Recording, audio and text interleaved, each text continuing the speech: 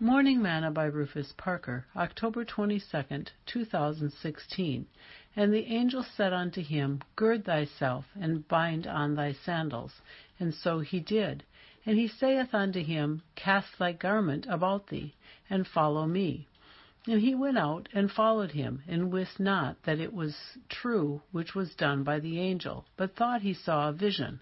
When they were past the first and the second ward, they came unto the iron gate that leadeth unto the city, which opened to them of his own accord.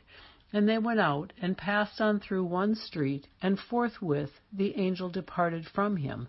And when Paul was come to himself, he said, Now I know of a surety that the Lord hath sent his angel, and hath delivered me out of the hand of Herod, and from all the expectation of the people of the Jews. And when he had considered the thing, he came to the house of Mary, the mother of John, whose surname was Mark, where many were gathered together praying.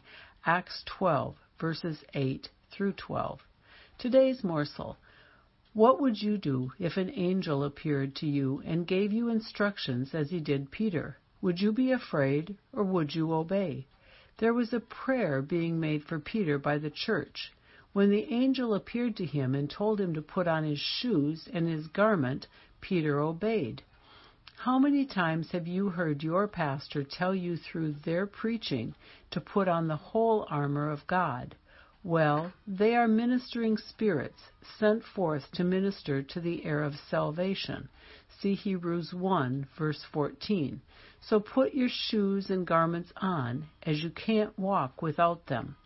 If you're going to come out of the world and be effective for Christ, you need to put on the whole armor of God, that you will be able to withstand the wiles of the devil. Ephesians 6, verses 10 through 18. Sing, put on the garment of praise for the spirit of heaviness. Lift up your voice to God. Pray in the Spirit and with understanding. Oh, magnify the Lord. Thought for today. The gospel still has the power to deliver.